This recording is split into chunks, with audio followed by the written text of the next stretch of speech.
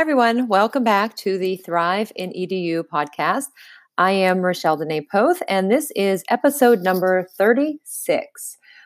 If you are just joining in, thank you. If you've been listening along the way or since I started back in September, I've been pretty consistent. I think every week putting out a podcast episode, and some weeks lately I've been doing two of them just because of conversations and things that are happening in the world.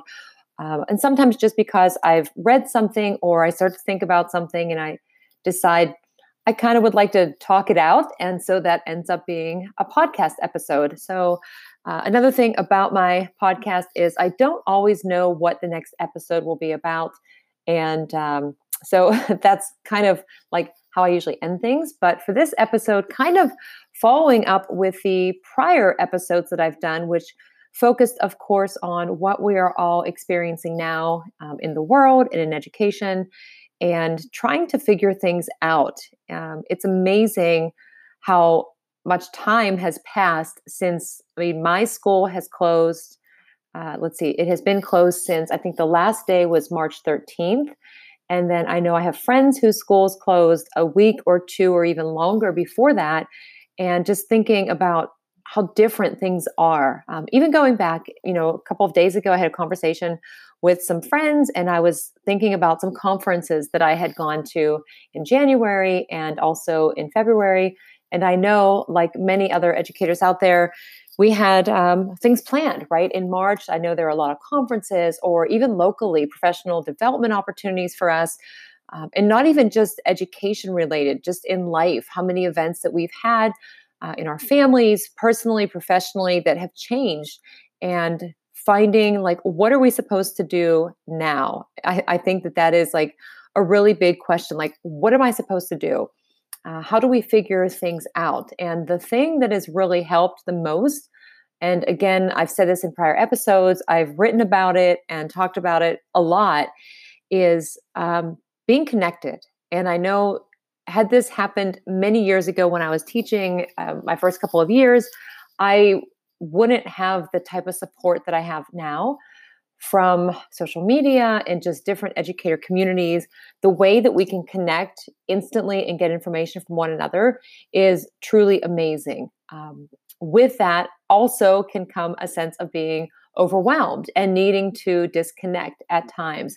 And I know that I keep my eye on conversations on Twitter and different hashtags related to remote learning, I should say, distance learning, online learning, a lot of other topics that are on Facebook and different communities, just to see what kind of ideas are out there. And I'm asked for advice once in a while. I don't always have, the answers or the best advice to give, but what I would say has helped the most is having those connections and starting there. And so depending on how long you have been, in your home, working remotely, providing lessons possibly for your students, because I know not every school, not every state is experiencing the same thing. And I had a conversation 2 nights ago about just how drastically different it can be as we talk to educators across the country and how they're experiencing it, what they're using in their classrooms, in terms of the technology, if assignments are given, what types of assignments,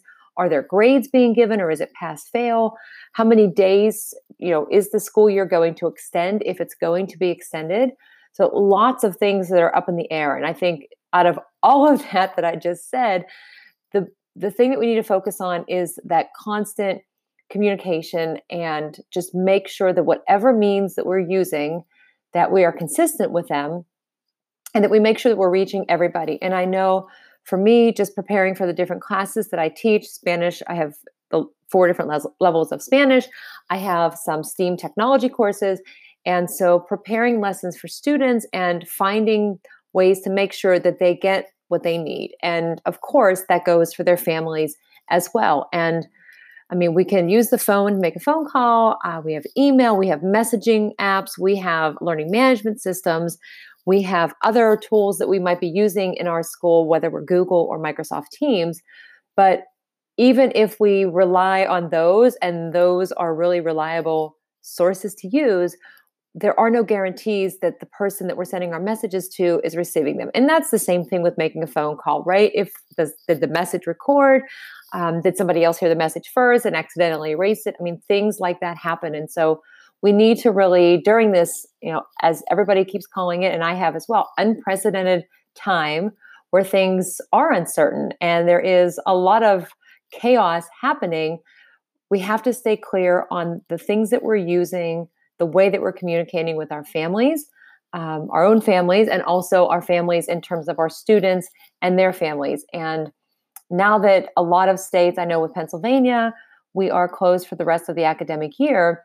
Initially, maybe you were thinking about just like a short term, how can I make this work until we go back into our classroom? And so now, possibly, you may be in one of the states where you now know that you are out for the rest of the academic year. So what do we need to focus on? And how can we make decisions that not only will help us now, but when we make the transition back into our classrooms in the fall, hopefully when August rolls around, that we are still using some of the things that we've started using now and not making a quick shift back because we feel like, okay, now we're back in the classroom. Everything has to go back to the way it was. And maybe that's part of my point in all of this is just keeping the communication going and asking for feedback, asking your students how they're feeling, what their experiences are with their other classes, with your class, of course, finding out from families, are they getting the information? Do they need some additional support at home? And just keeping that going on a regular and consistent basis and checking in. And that is something that I know when we are in our regular schools can be difficult to keep up with, having those check-ins and that contact. And now it's, of course, it's very important because not only are we trying to contact the families of our students, we are not in that same physical space with our students. So we have to set that up for them as well. And, with everything that's going on in the world, we don't necessarily know exactly when we will return to schools this academic year, if you are still in a state where it hasn't been decided yet. And even looking long term with some universities, colleges, other things already saying that they're going to make some changes for the fall. And so communicating like what we need to do, how we can access information, and communicating like what we're doing in terms of like, I'm using this technology tool or I'm deciding to go with this activity and thinking through like the purpose, like what am I trying to accomplish with this? But also what would happen if you found out that, okay, tomorrow we're going back to the physical classroom and we have to make that shift back the same way that we made this initial shift when we left our classrooms and moved to remote learning. And so finding something that we can use on a consistent basis so that in the event that we do have to make quick changes again, that our communication and the ways that we collaborate are in place and they're consistent and we know that everybody can get exactly what they need. And so long kind of message today, just random thoughts on my mind, but I don't know. It was just trying to think about what will school look like? What will be different? What are some things that I can work on and try now?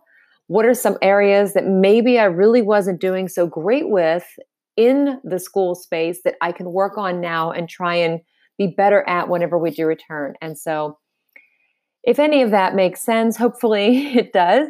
But just keep processing, reflecting, what's working, and talk to your students. I've had some really good conversations with my students that have come into my class meetings, and I really enjoy the opportunity to connect with them and for them to connect with one another and to just talk and communicate in that space while we are separate and not together in that same learning environment. So as always, thank you for listening.